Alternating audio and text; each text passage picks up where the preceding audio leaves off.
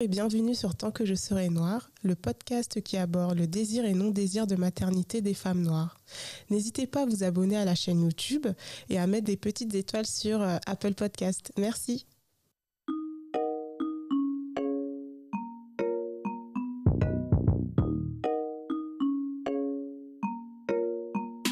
Salut Mélissa. Hello Tipora. Comment tu vas? Ça va très bien et toi? Bien installée? Ah mais bien.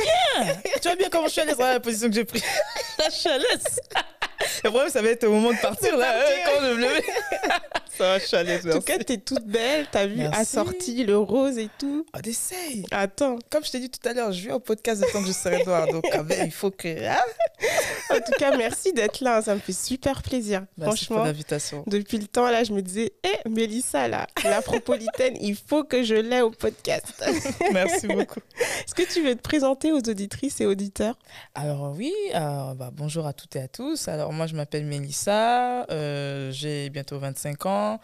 Dans la vraie vie, je suis assistante juridique en cabinet d'avocat et en dehors de cela, j'ai créé il y a quelques mois un média, l'Afropolitaine, qui est un espace de libre parole et de réflexion dédié aux femmes africaines, mais qui est inclusif. Oui. Personne n'est exclu et à travers ce média-là, j'essaye de faire pas mal de choses pour sensibiliser justement ma communauté et également les autres sur toutes les problématiques qui nous concernent. En tout cas, c'est génial. Moi, je vous invite, si vous ne le faites pas, à suivre Mélissa sur les réseaux sociaux. Merci. Elle fait un super taf. Donc voilà, n'hésitez vraiment pas. Merci beaucoup. Du coup, qui était la Mélissa de la jeunesse? Comment était ton enfance? Ah, de la jeunesse. Donc j'ai déjà vieilli. Ah là là là là là là. Oh my God. J'ai vieilli l'enfant. Alors que moi-même, je suis une vieille, tu sais. On va reformuler. Comment était l'enfance de Mélissa? Alors, mon enfance, je l'ai passée en France. Je suis née en France. Je l'ai passée à Aubervilliers jusqu'à mes 17 ans. C'était une enfance, on va dire, relativement calme. Oui. J'ai baigné dans une famille congolaise. Mes parents venaient du pays. Ils sont venus ici en France assez jeunes. J'ai été éduquée de manière assez à contre-courant, on va dire. Dans la mesure où c'est vrai que moi, j'ai baigné dans un univers où c'était plutôt le laxisme qui faisait loi. Oui. Alors que moi, j'ai vécu dans un contexte où c'était l'inverse. D'accord. C'était beaucoup plus, je dirais pas dictatorial parce que ça prêterait à confusion, ça sonne assez mal.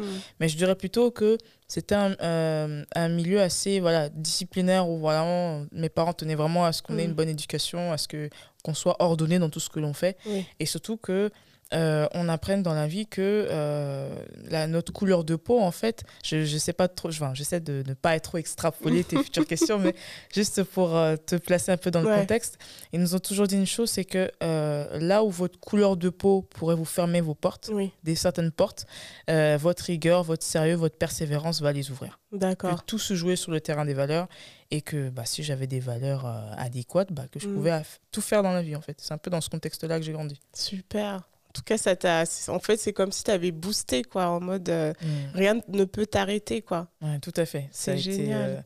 Ça a été un peu peut-être le Yes Weekend version congolaise avant Mr. et Mrs. Obama, mais c'est un peu dans ce contexte-là que j'ai grandi. En tout cas, c'est génial. Et du coup, tu as des frères et sœurs? Oui, j'ai une petite sœur avec qui j'ai 14 mois d'écart. D'accord. Et j'ai deux petits frères. Le premier qui a eu 20 ans et le dernier qui a eu 17 ans. Waouh. Et du coup, toi, tu es la plus grande. Ouais. Alors, c'était comment d'être l'aînée? Alors, l'aînée, je dirais que c'est une expérience, assez paradoxale. Dans la mesure où tu apprends énormément de choses. Oui. Dans la mesure où tu es un peu l'enfant, on va dire, ça peut peut-être sonner mal, mais un peu l'enfant cobaye. Oui. Dans la mesure où les parents, ils entament leur parentalité avec toi. C'est ça. Ils ne savent pas du tout comment s'y prendre, donc ils apprennent sur toi. Ouais. Toi, tu apprends également sur tes petits frères et sœurs, dans la mesure où tu ne sais pas non plus te prendre en charge, mais tu dois prendre en charge par moment d'autres personnes. Et c'est une expérience en tout cas où tu apprends énormément de choses, mais c'est aussi une expérience quelque part qui te met très vite face aux réalités. Ouais. Dans la mesure où, surtout nous les aînés afropéens, afropéennes, souvent, comme nos parents, souvent, je ne sais pas pourquoi, mais quand ils quittent l'Afrique et qu'ils viennent ici, ils ont cet esprit-là de je n'ai pas besoin de toi pour payer mon loyer. Du coup, ils se retrouvent isolés. Ouais. Et du coup, ils n'ont personne sur qui réellement compter et ils comptent énormément sur leurs aînés. C'est vrai. Donc, du coup, tu te retrouves un peu dans cette spirale-là où tu es un enfant comme les autres, mais pas totalement parce que les parents comptent sur toi. Oui. Et c'est un peu ça. Mais je dirais, pour résumer cette expérience, que c'est une expérience honnêtement qui apprend énormément. Ouais. Toi, tu l'as plutôt vécu de manière positive, du coup. Je dirais les deux, mais si je dois faire la somme des deux, je dirais que c'est que du positif, dans la mesure où ça fait de moi ce que je suis maintenant. Oui. Je n'aurais pas été la Mélissa d'aujourd'hui si je n'étais pas passée par ce sur quoi je suis passée. Et aujourd'hui, du coup, ton rôle d'aîné est encore très fort? Ou est-ce que t'as... Moi, je sais que des fois, je mets des stops en mode ma vie aussi, il faut qu'elle compte, tu vois. Est-ce que toi, tu arrives à créer aussi certaines barrières des fois, parce que les darons, des fois, ils peuvent trop abuser, quoi. Ouais, totalement. Non, mais j'ai fait quelque chose de simple, j'ai pris ma retraite. Ah bah oui. Et 24 ans aîné, c'est beaucoup. Franchement, celle-là, je la retiens. Quand ma mère veut me dire « Mais pourquoi t'as pas fait ça ?» Moi, je suis à la retraite. Ah bah oui, non, ce que j'ai fait, c'est que si tu veux, j'ai amorcé un travail il y a quelques années, depuis mes 18 ans, de prendre beaucoup de recul dans la mesure où, certes, l'aîné, c'est un rôle que j'ai à vie, dans la mesure où, voilà, tu as toujours ce côté super protecteur, mais je me dis que chacun d'entre nous, on a chacun nos vies. C'est vrai. Et que être trop derrière eux, quelque part, c'est les déresponsabiliser, parce qu'ils se diront, s'il y a un pépin, il y a papa, il y a maman, il y a Mélissa qui est là. Ça. Et de notre côté, moi, j'ai besoin de souffler parce que j'ai ma vie. Exactement. J'ai mes choix et je ne veux pas non plus que leur vie ait un impact négatif sur la mienne. Ouais. Donc, j'essaie vraiment de prendre du recul. Et ils savent que, voilà, s'ils ont un problème, ils peuvent compter sur moi. Mais je me suis j'ai pris énormément de distance par rapport à ce rôle-là. En tout cas, c'est franchement très intéressant, tu vois, d'avoir fait cet exercice. Et aussi jeune, tu vois. Hein, moi, je sais qu'à 25 ans, j'étais encore en mode... les darons ont dit qu'il faut faire ça, je vais le faire, tu vois. La prise de recul s'est faite plus tard et tu vois, finalement ils l'ont accepté. En fait, les gens n'osent pas, je pense, mais il faut s'écouter, tu vois. Il faut s'écouter. Et toi, en fait, est-ce que tu... Non, on va poser la question là, qui fâche. Non, mais j'attends cette question, je kiffe. Allons-y. Donc, on a parlé d'aînés, on a parlé de responsabilité. Est-ce que toi, du coup, le fait d'avoir été aînée, ça t'a donné envie d'être maman ou pas du tout? Est-ce que tu veux devenir maman ou pas? Alors, moi, mon rôle d'aîné n'a jamais réellement eu d'impact sur ma volonté ou ma non-volonté de devenir mère. D'accord. Dans la mesure où c'est vraiment deux choses que je dissocie. Même si c'est vrai que le fait d'être aîné, ça te donne un aperçu de ta future maternité. Ça te donne un aperçu des défis auxquels tu seras confronté, des joies aussi que tu vas connaître. Mais j'ai toujours fait la distinction entre les deux. Dans la mesure où, en tant qu'aîné, mes parents m'ont toujours dit, même si ils me donnaient énormément de responsabilités, que ce ne sont pas tes enfants. Ce sont nos enfants. Tu nous accompagnes, tu nous aides, mais tu n'es pas un troisième parent. Et d'ailleurs, ça me rappelle effectivement ce que me dit mon père. Mon père m'a toujours dit, tu n'es pas un troisième parent. Ah ouais. Et c'est d'ailleurs même lui, paradoxalement, même si c'est vrai que sans le vouloir, il a quand même contribué à ce que j'ai cette charge mentale-là par rapport à mon rôle d'aîné. Mais à un moment donné, il m'a dit, écoute, il m'a aussi aidé dans mon lâcher-prise. Donc, si tu veux, j'ai toujours fait la part des choses par rapport à cela. Mais je dirais juste que ça m'a donné un aperçu de ce que de ce qui m'attendrait, je pense. Donc, est-ce que j'ai répondu à toute ta question, du coup? Pas encore, du coup. Ah, okay. Mais je vois que c'est plutôt un oui. Oui, c'est plutôt un oui, ouais. Donc, tu veux devenir maman? Ouais, j'aimerais beaucoup devenir maman, ouais. Ok. Et du coup, ma question est... quelle est ta relation avec ta maman? Je sais que ça fait très psychanalyse. Non, mais je kiffe. Parce que c'est des questions qu'on me pose jamais. Donc honnêtement, ouais, je kiffe. Docteur Tipora, tu peux y aller. J'adore. Parce que tu as parlé de ta relation avec ton papa, du fait que voilà, il a quand même cadré les choses. Et ça, c'est génial d'avoir un père qui a réussi à t'expliquer que ton rôle, c'est d'être un enfant, certes d'être là pour les accompagner, mais tu restes ma fille, tout comme les autres. Et ta maman, dans tout ça, comment est-ce que c'était? Quelle est ta relation avec elle? Est-ce qu'elle te met la pression ou pas pour devenir maman? Comment ça se passe? Alors, la relation que moi j'ai avec ma mère, c'est une relation en fait qui est plurielle. C'est une relation de mère-fille, c'est une relation de grande sœur. Dans la mesure, étant donné que je suis l'aînée, je n'ai pas eu de grand frère ni de grande sœur. Je n'ai pas eu, notamment également des cousins, des cousines dont j'étais proche. Donc, elle a joué ces rôles-là, de confidente également. Donc, j'ai toujours été très, très proche de ma mère et ça l'est toujours. Et par rapport à mon désir de maternité, ce que j'aime beaucoup avec ma mère, c'est qu'elle n'a jamais été dans le jugement. Elle n'a jamais été dans le écoute, faut faire des enfants, non. Elle est plutôt dans l'optique en fait de m'encourager dans tous les choix que je réalise. Bien sûr, en tant que mère, elle aimerait que j'ai des enfants, mais elle aimerait pas non plus que je fasse les choses dans la pagaille. Oui. Tu vois, donc que ce soit bien structuré, que je fasse les choses parce que j'ai envie de les faire, au moment où j'ai envie de les faire. Elle crée plutôt un cocon, si tu veux, où je sois à l'aise justement avec la maternité. Et ce que j'aime avec ma mère, c'est que certes, elle n'a pas une éducation où elle osait évoquer certaines thématiques assez sensibles, notamment la sexualité, la maternité, l'accouchement, ce genre de choses. Mais plus le temps avance, plus j'aborde ces questions avec elle beaucoup plus facilement parce qu'elle s'ouvre. Et je trouve que c'est très important pour les mères qui nous écoutent et pour leurs filles qui ne sont pas encore mères, qu'elles aient justement cette ouverture d'esprit d'expliquer ces genres de choses à leurs filles. Parce que j'ai l'impression qu'il y a comme une loi d'omerta chez nos mamans, elles ne nous disent rien. C'est clair. Elles ne nous racontent pas les douleurs de l'accouchement. Elles ne nous racontent pas les douleurs des fausses couches. Elles ne nous racontent pas les défis auxquels elles sont confrontées. Elles ne nous disent pas que voilà, elles rentrent du travail, elles sont fatiguées, mais elles doivent préparer. Elles ne nous racontent pas en fait pas toutes ces peines, parce qu'il n'y a pas que de la peine en étant maman, mais elles ne nous disent pas tous les défis auxquels elles sont confrontées. Elles gardent énormément de choses en elles. Et je trouve que c'est très formateur de dire ces choses-là aux futures mères qui sont leurs filles. Clairement. Parce que je suis persuadée que quand on est avisé, on est meilleur. Et c'est ça le problème de notre communauté, c'est qu'on ne se dit pas les choses. Il y a ce problème-là de transmission, de passation de pouvoir dans notre communauté. Et je trouve que c'est un peu triste. Ouais, il y a beaucoup de tabous. Et c'est paradoxal parce qu'on est censé être dans des cultures de transmission. Voilà, je vais te montrer comment faire tel plat, comment t'occuper de ton futur mari, tous ces trucs. Mais les trucs pratiques qui vont être vraiment... qui vont éviter certains traumas, hein, parce que... l'accouchement, il faut l'expliquer quand même, parce que c'est un truc, quoi.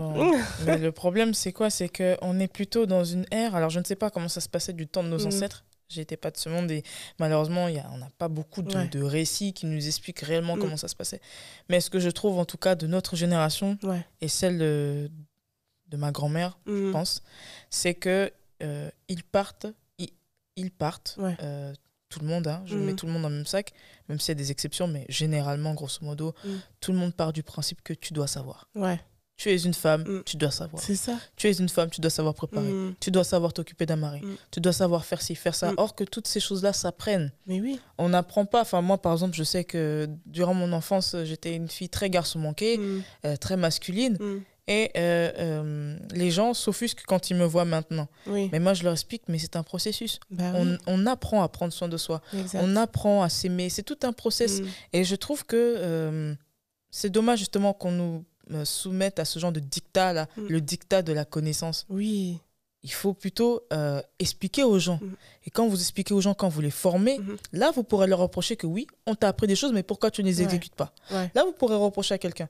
Mais vous ne pouvez pas reprocher à quelqu'un de ne pas savoir faire telle chose si vous n'avez pas pris le temps de lui expliquer. Clairement. C'est un peu ça. C'est oulala, tes enfants, ça va être génial. Tu vas être une maman géniale. Que Dieu t'entende. Tout ça, c'est la théorie, mais la pratique, et je sais pas si j'aurai la patience que j'ai. Parce que tu sais, c'est enregistré, hein. Mais mes enfants, bon, si vous me regardez, bon, maman a parlé. Non, parce que le truc, c'est quoi? C'est que là, on en parle posément, mais après, dans le monde, est-ce que j'aurai la patience? Parce que des fois, on reproche beaucoup de choses à nos mamans, mais des fois, je me rends compte qu'on se retrouve dans des cas où on reproduit ce qu'on leur reprochait. Donc, j'essaierai en tout cas au max de faire mieux qu'eux. Mais en tout cas, moi, ce que j'aime bien dans ton profil, c'est... je pense qu'ils t'ont appris énormément de valeurs, Déjà, le fait que tu parles lingala, que tu donnes même des cours. Tu vois, je me dis, mais c'est dément, quoi. Enfin, moi, je pense que la génération de nos parents, après, je sais pas quel âge ils ont, mais c'était beaucoup, il faut s'intégrer, tu vois, il faut parler français, on parle pas la langue à la maison, tu vois. Et moi, ce que je trouve beau avec toi, c'est que ils ont pu te transmettre, parce que pour moi, la transmission de culture, elle se fait aussi à travers la langue. Et je me dis, bah, toi, tu as cette chance de pouvoir transmettre, si tu as des enfants, cette langue-là qui est très jolie et qui a tout un univers derrière, en fait. Quelle est la place pour toi de la transmission dans ce désir de maternité? Pour moi, c'est la base même de la raison d'être de ma maternité. L'envie de transmettre. J'ai toujours été une personne qui aime la connaissance et qui aime la recevoir et la prodiguer. C'est d'ailleurs ce qui motive en fait toutes mes activités en dehors du travail. J'aime ça, j'aime donner des cours de lingala. C'est aussi ce qui me motive aussi pour l'afropolitaine. Enfin, j'aime ça en fait parce que je pars du principe que la vie en fait c'est ça, c'est donner et recevoir. Et dans mon désir de maternité, c'est vraiment cette envie-là de transmettre. Parce que c'est vrai que oui, en dehors du travail, je transmets dans ma vie privée, ce genre de choses, mais de pouvoir contribuer à élever une personne qui sera plus tard un citoyen, une citoyenne, et qui va pouvoir contribuer à ce que, bon, à sa petite échelle, mais contribuer à ce que ce monde aille mieux. Pour moi, je trouve que c'est une lourde responsabilité, pardon, mais une très belle responsabilité. Et pour moi, c'est le travail de toute une vie, et j'aimerais accomplir ça parce que pour moi, c'est important. Quand je vois le travail que mes parents ont fait sur moi, bah, j'ai envie de leur dire, waouh, certes, vous n'avez pas eu les grands diplômes, vous n'avez pas gagné les plus grands salaires, mais vous avez fait la chose la plus extraordinaire au monde, c'est-à-dire mettre au monde quelqu'un et l'élever et faire d'elle et de lui une personne, une personne utile à la société. Et je trouve que c'est extraordinaire comme métier. Pour moi, c'est le plus beau métier du monde. C'est super beau. Non, c'est super beau. Et moi, la question du coup qui me vient à l'esprit, c'est... Donc toi, tu parles beaucoup du concept de... Enfin, c'est pas un concept. Nous sommes afropolitaines. Comment tu conçois cette transmission à travers cette notion d'afropolitain? Parce que souvent, on a aussi cette... moi, j'ai des filles qui, autour, n'ont pas envie d'avoir des enfants parce qu'elles se disent, déjà, je me connais pas assez. Voilà, moi-même, je suis née ici, mais mes parents sont nés ailleurs. Ils essayent de transmettre un peu ce qu'ils ont pu. Et j'ai pas l'impression d'être complète. Comment moi-même, je vais pouvoir transmettre et créer en fait des futurs afropolitains 2.0 ou je sais pas, 3.0? Est-ce que c'est un truc... Comment toi, tu verrais l'afropolitain de demain? Je sais pas si c'est une question, ça me vient à l'esprit comme ça, là, mais je fusionne. Alors, elle est plus réelle, ta question. La première question, c'était, tu faisais allusion à ton ami qui ne se sentait pas totalement, qui n'avait pas suffisamment de... qui ne se connaissait pas assez. Exact. Moi, je dirais tout simplement qu'on ne se connaît jamais assez. On ne se connaît jamais assez. La personne que tu es à l'heure actuelle, c'est peut-être pas la personne que tu étais peut-être hier. C'est clair. Peut-être qu'hier que tu voyais les choses différemment. Peut-être qu'hier tu ne te serais pas vue en train de faire un podcast. Avec ce que tu fais, bah, tu te découvres des dons. Tu découvres que tu as cette façon-là de faire parler les gens, de les mettre à l'aise. Enfin, je pense qu'on se découvre chaque jour. Donc je dirais que c'est dommage d'attendre de se connaître assez pour essayer les choses. Parce que je pense que même la veille de notre mort, on ne se connaît pas assez. C'est vrai. Parce qu'on découvre peut-être qu'on n'a pas peur de la mort le jour où on va mourir. Pas mal de choses. Donc je dirais juste que j'ai oublié le reste de ta question. Au moins, c'était sincère. J'ai voulu continuer. J'ai oublié. J'adore. Faut que je t'invite plus. Hein. Ah, y a pas de souci. Moi, ça me fera moins travailler parce que préparer les questions là, les gens réalisent pas, mais se retrouver de ton côté là, où tu interviews les gens, ça te fait chauffer les ménages. T'as vu ça? Là, je suis bien. Là. J'adore. Donc du coup, ma question c'était, pour toi, quel est l'afropolitain 3.0? Comment tu conçois en fait les enfants que tu vas avoir? Ça va être des afropolitains, mais d'une autre génération en fait. Et du coup, comment est-ce que toi tu penses qu'ils vont être dans une société où ils sont censés être ancrés? Comment toi tu vas faire, je reformule, comment tu vas faire en sorte qu'ils soient bien en fait en tant qu'afropolitain, parce que nous tu vois on le découvre Moi, je sais que ce terme-là, je trouve qu'il colle vraiment à nos peaux parce que il n'y avait rien, en fait, pour nous définir. Mais est-ce que nos enfants, ou tes enfants, du coup, tu pourras parler d'eux comme des afropolitains? Totalement. Totalement, dans la mesure où, pour moi, un afropolitain, une afropolitaine, c'est une personne métisse. Ouais. C'est vrai qu'on associe beaucoup le métissage à la couleur de peau, au fait d'avoir un parent blanc et un parent noir. Pour moi, métis, c'est d'abord culturel. Ouais. Dans quel milieu culturel il baigne. Et moi, je suis née et j'évolue toujours dans un milieu qui est culturellement métis. Ouais. Mes parents viennent d'ailleurs, je suis d'ici, je suis mêlée entre les deux cultures. Ouais. J'adore la rumba congolaise, j'adore les tresses, mais mon plat préféré, c'est le gratin dauphinois. Je n'aime pas le pondu. C'est un sacrilège chez moi. C'est un sacrilège. Une Congolaise qui n'aime pas le saka-saka, qui n'aime pas le pondu. C'est un sacrilège, mais c'est comme ça que je suis. Et je pense que mes enfants vont également naître dans cette configuration-là, dans la mesure où moi, je vais leur transmettre ce que j'ai. C'est-à-dire cette culture métisse-là. Ouais. Et ils vont certainement baigner dans un milieu qui sera encore plus métisse. C'est vrai. Dans la mesure où le partenaire avec qui je suis viendra certainement d'ailleurs également. Ouais.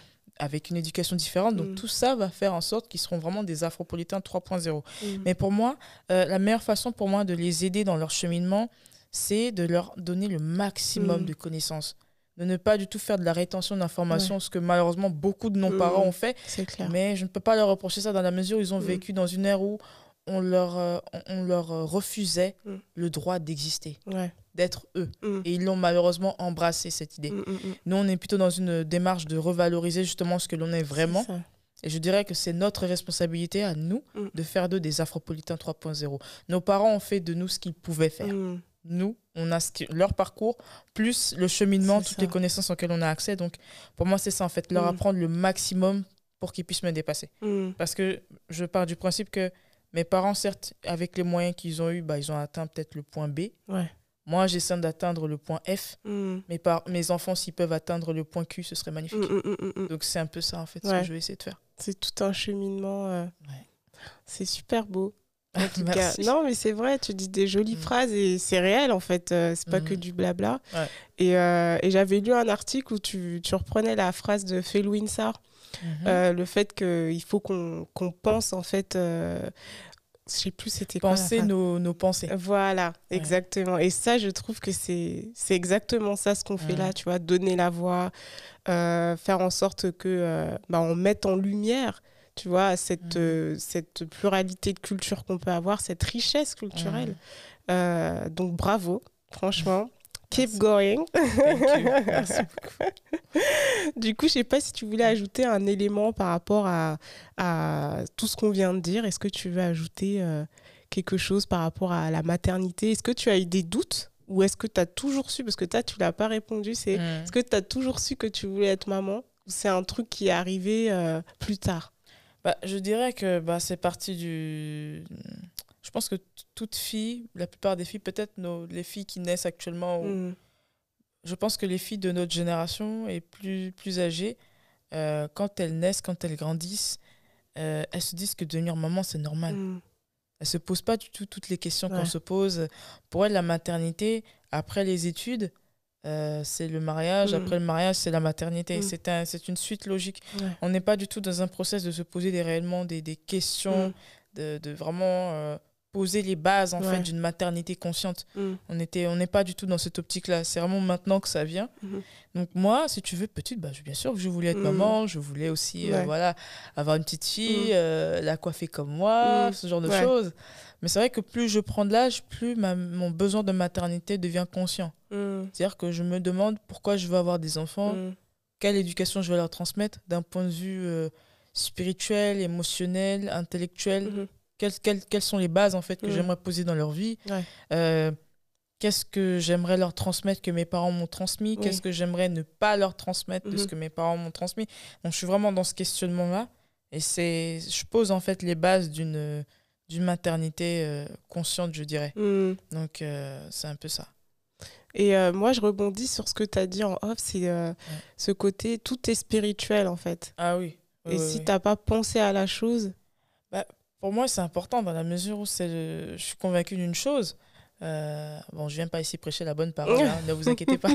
Mais je dirais juste que le spirituel influe sur le matériel. On vit dans une société où on se base énormément sur ce qu'on touche. Ouais. Mais ce qu'on touche résulte d'une pensée, résulte d'un process, résulte d'une imagination.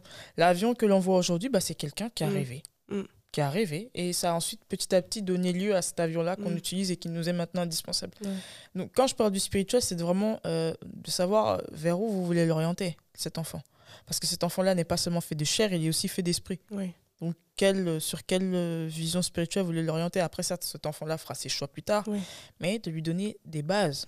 Parce que les valeurs que j'ai, que tu as, résultent en fait de la mentalité spirituelle de nos parents. C'est vrai. Tu vois ? C'est vrai que les gens relient souvent le spirituel à la religion. Moi, je suis vraiment je fais partie de la team qui fait vraiment la différence entre les deux. Ouais. On peut ne pas donner forcément une direction religieuse à un enfant, mais on peut lui donner des valeurs spirituelles. Ouais. Et pour moi, ce sont des valeurs immuables parce que ce sont des valeurs qui vont l'accompagner partout. Donc, c'est plus dans cette optique-là que je me situe. D'accord. En tout cas, c'est super. Ton concept est super clair. Donc, avant de t'abandonner comme ça, là, j'ai quand même des questions. Déjà ah ouais, c'est si court que ça. Ah, moi, je suis à l'aise ici. On peut encore discuter. Hein. Ah oui, moi, je suis là. Moi, j'avais une autre question, peut-être. Oui. C'est parce que j'ai quand même écouté les potes. Tu as dit que tu n'as pas été beaucoup interviewée, mais moi, j'ai trouvé que tu avais parlé donc déjà sur ta plateforme, où tu parles justement de ton passage chez les témoins de Jéhovah. Comment c'était perçu, en fait, la maternité ? Moi, je ne connais pas du tout. Est-ce que c'était... Je pense que oui, que être mère, c'était genre passage obligé, je suppose. Après, c'est à toi de me corriger. Est-ce qu'à l'époque... Du coup, tu réfléchissais déjà à ça ou c'est venu plus tard ou ça n'a rien à voir ? Alors, pour être bref sur les témoins de Jéhovah, alors la maternité, ce n'était pas forcément le passage obligé, mais quand vous étiez seul et sans enfant, vous étiez mis de côté. Ah ouais. Vous étiez pointé du doigt. Enfin, si tu veux, ce sont des réalités qui ne disent pas leurs mots, mais qu'on ressent profondément dans l'atmosphère. C'est un peu ça. Ouais. Et la maternité, bien sûr que j'y ai pensé. Après, c'est vrai qu'eux, ils sont dans une optique où voilà, la maternité doit se faire dans un contexte donné. Ouais. Une maternité qui se fait hors ce contexte-là est moins considérée. Ouais. Donc, c'est un peu ça. Mais après, c'est vrai que oui, bien sûr, en voyant les autres femmes autour de moi, bien sûr que je pensais à la maternité. Mais moi, ma chance, c'est que je me suis pas tellement... J'ai jamais pris, en fait, ces femmes-là comme référence pour ma maternité. Je me suis vraiment concentrée sur ma mère et les maternités de ma grand-mère. Moi, c'est plus dans ce cocon-là familial que je me suis référée. Et c'est vrai que c'est plus là-dessus, en fait, que je me suis référée. Donc, je me dis c'est une très bonne chose parce que je me dis si je m'étais référée aux maternités des autres, peut-être que je n'aurais pas forcément eu envie d'avoir des enfants, peut-être. Je sais pas. Ou peut-être que j'en aurais peut-être eu envie, mais peut-être que j'aurais pas été dans un élan peut-être plus conscient ou peut-être que j'aurais eu plus de peur parce que, par exemple...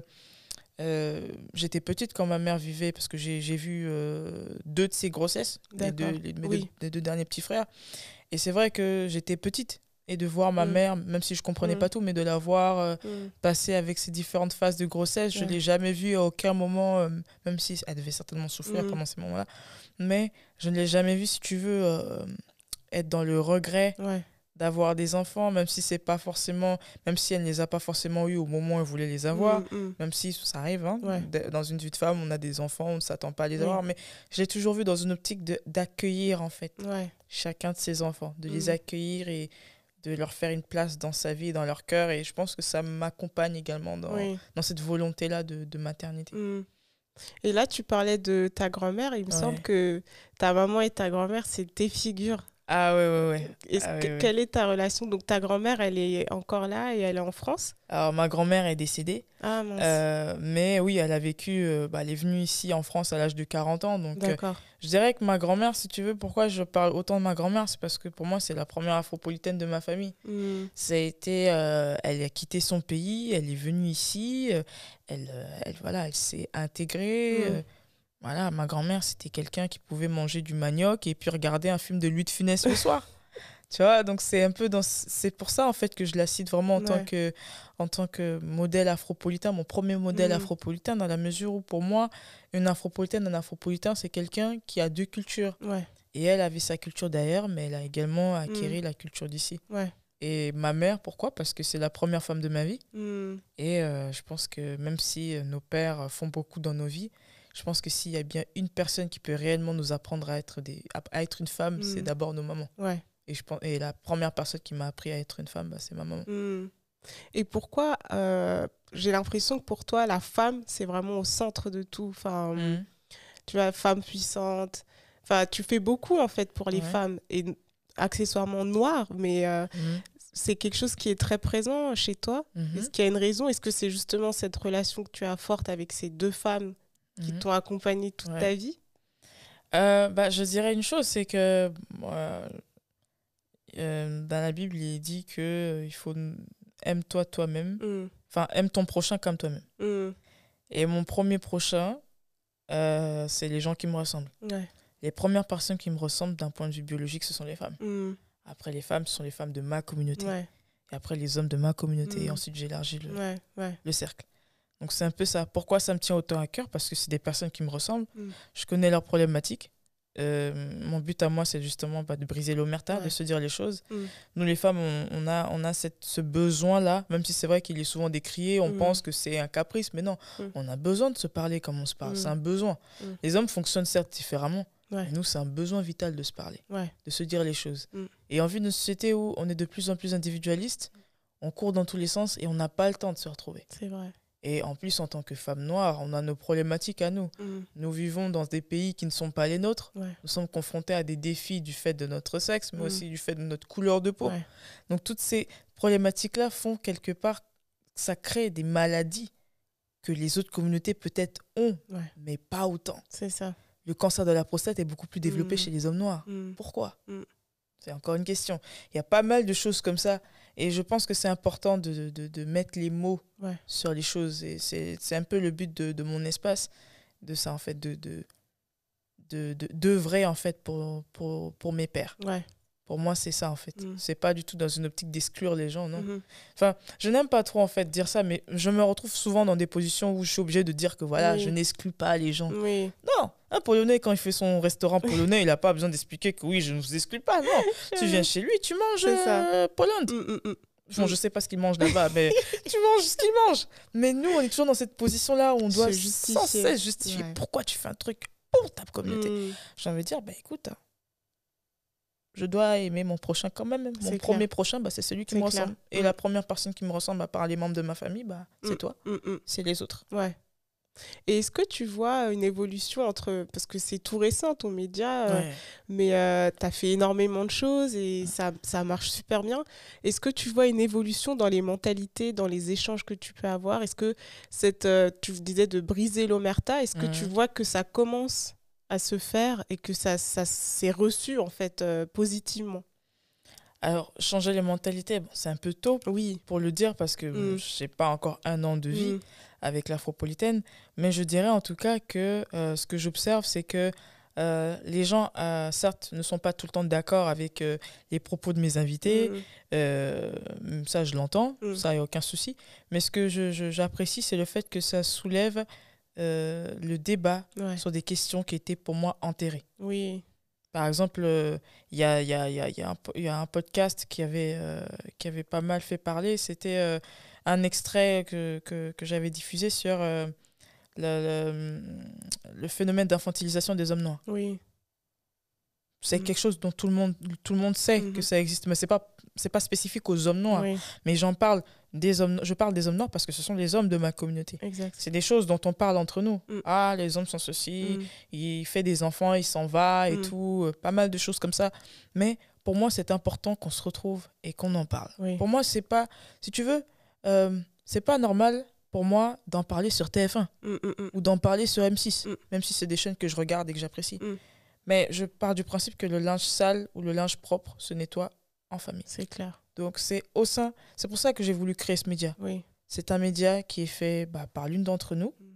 C'est pour vous et on parle entre nous. Ouais. C'est ça, en fait. Donc, je pense que ça a plus permis c'est un peu, en fait, ça a soulevé le couvercle, en fait. Ouais. Si tu veux, il y avait pas mal de choses qui bouillonnaient dans la marmite. Moi, ce que j'essaye de faire, en fait, c'est de soulever le couvercle. Oui. pour que tout ça sorte. Et je pense qu'après, si ça fait évoluer les mentalités, je pense que je pourrais le dire dans quelques années. Ouais. Si je continue toujours à faire ce que je fais. Mais ce que j'apprécie aussi, c'est que moi, ça me permet d'apprendre énormément des gens. Parce que les gens, quand ils me font part de leur retour, j'apprends énormément. Et puis, ça me permet de faire de très belles rencontres, d'apprendre. Et puis, ça me permet aussi de me découvrir. Parce que c'est vrai du fait d'être né de parents qui ont quitté l'Afrique et qui sont venus ici, nous, les enfants afropolitains, on a plutôt été élevés dans une optique de ne pas faire réellement ce qu'on voulait, mais de faire ce qui nous permettait de remplir nos ventres. Exact. On nous dit, trouve une formation qui te permette de gagner ton pain. Tous nos parents, la plupart nous ont dit ça. C'est clair. Pas parce qu'ils ne voulaient pas qu'on se réalise, mais parce qu'ils ont tellement galéré qu'ils se disent, nos enfants ne galérez pas. T'aimes pas faire aide-soignant? Fais quand même, il y a du boulot dans le domaine.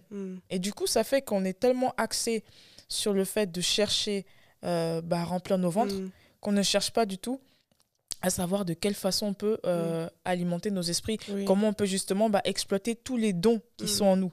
La raison pour laquelle c'est rare, mais de voir par exemple des noirs boulangers, c'est pas qu'on n'a pas de talent, mais certainement qu'on n'a pas été forcément orienté vers des secteurs qui nous permettaient de développer nos capacités. Donc je dirais que l'afropolitaine me permet justement d'exploiter tous les dons en fait, tous les dons en tout cas qui sont en moi et j'adore. C'est top. En tout cas, c'est très réussi. Merci. Donc, keep going, comme je disais. Merci beaucoup. Et là, je vais pouvoir t'abandonner parce que j'ai eu toutes mes réponses. Mais il en reste encore quelques-unes. Ok. Donc, la première, c'est est-ce que tu peux me citer une chanteuse afrodescendante que tu kiffes? Alors, la chanteuse afrodescendante que je kiffe, j'ai appris à kiffer très, très tard. Ouais. Beyoncé. Ah ouais? Très, très tard. Moi, j'aimais pas Beyoncé, moi, avant. Tu fais partie de la team des... Non, Beyoncé. Mais comment ça se fait que maintenant, tu l'apprécies?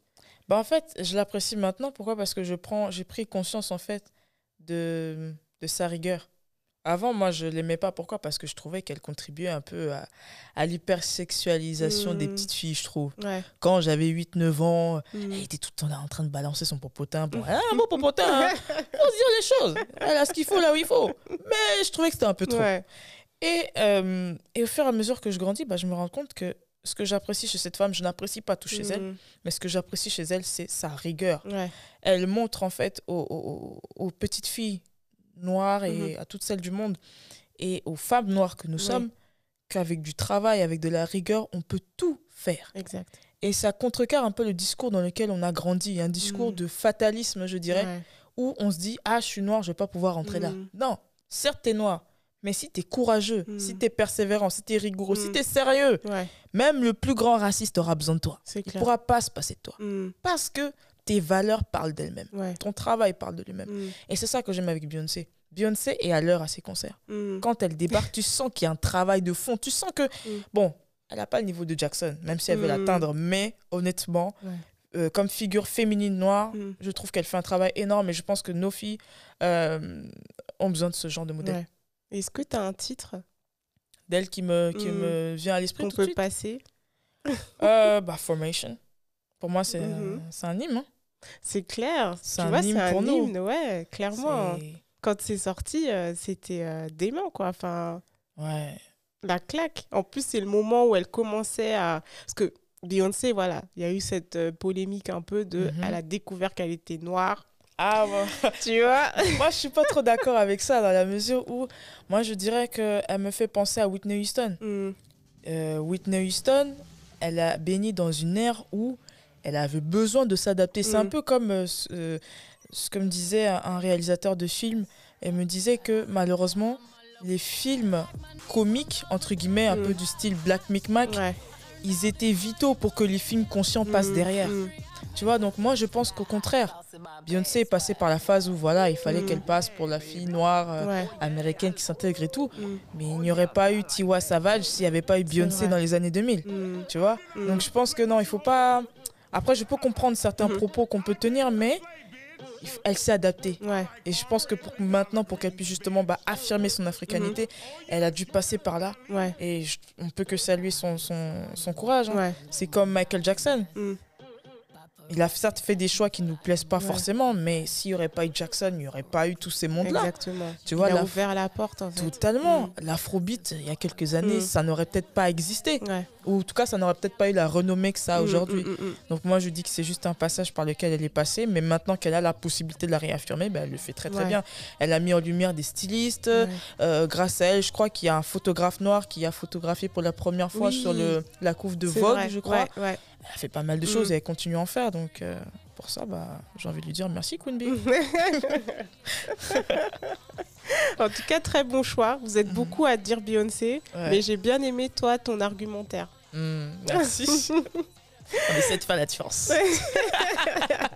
On sent la juriste. Hein. T'as bien défendu le cas Beyoncé. Bon, je suis pas juriste, mais on essaye quand même. Tu vois, tu te présentes au début de l'interview, tu dis que t'es assistante juridique. Si tes arguments sont... t'es plus crédible. En tout cas, très bon choix. Deuxième question. Est-ce que tu as une actrice afrodescendante toujours que tu apprécies, qui pour toi, dans la vie privée ou dans son rôle qu'elle joue au cinéma, embrasse son choix de maternité ou de non-maternité? Alors, bonne question. Qui embrasse son choix de maternité et de non-maternité. Ou qui a un lien avec sa maman, enfin quelque chose qui soit lié du coup au fait d'être maman, d'avoir une maman, une relation un peu compliquée. Moi, je dirais que je dirais Whitney Houston. Whitney Houston avec sa fille. Après, c'est vrai que c'est une histoire assez dramatique. Mais je dirais que moi, ce que j'apprécie avec Whitney Houston, c'est malgré tous les déboires qu'elle a eus, elle a toujours cherché à maintenir ce lien-là avec sa fille jusqu'à la fin. Bah ouais, elles sont même suivies, quoi. C'est horrible. Hein, mais et je trouve, moi, ce que je retire en tout cas de positif dans cette expérience négative, c'est que c'est très facile de rester soudé à quelqu'un quand tout va bien. Ouais, mais quand ça va pas, là... C'est très, très facile de rester soudé à quelqu'un quand tout va bien. Mais de rester soudé avec une personne quand tout va mal, c'est encore autre chose. Et ça m'a conforté également dans l'optique que c'est très important de faire un travail sur soi avant d'avoir des enfants. Parce que tout le travail que l'on ne fait pas sur soi, on refait les mêmes erreurs sur nos enfants. Par exemple, moi, je vais prendre mon exemple personnel. Je suis très, très sucrée. Il y a du diabète dans ma famille. Et je sais pertinemment que si je ne travaille pas sur le sucre maintenant, même si, voilà, devant l'enfant, je peux faire semblant de manger des carottes râpées et des épinards, il va me voir manger des gâteaux et ça risque d'influencer sa façon de faire les choses. Donc, ça m'encourage, en fait, à faire un travail sur moi d'abord. Quitte à ce que ça prenne plusieurs années, quitte peut-être à ce que ça retarde peut-être ma maternité. Mais au moins, quand j'aurai des enfants, je vais leur transmettre les plus belles choses que j'aurai, en fait. Ce ne sera pas parfait. Mais le fait d'avoir fait un travail en amont, ça me permettra d'être une maman peut-être plus responsable. Très bien. Et dernière question. Comment tu terminerais cette phrase? Tant que je serai noire? Tant que je serai noire, je serai parfaitement imparfaite. Waouh. En tout cas, ça, c'est vraiment original. Hein. Mélissa, dans toute sa splendeur. Attends. Merci. Non, sérieux, c'est super beau. Franchement, merci. En tout cas, d'avoir accepté l'invitation. Merci à toi de m'avoir reçu. Honnêtement, c'est normal. Hein. J'ai kiffé. Maintenant, il va falloir mesdames lever. En tout cas, c'était top. Merci beaucoup, Mélissa. Merci, Tifora.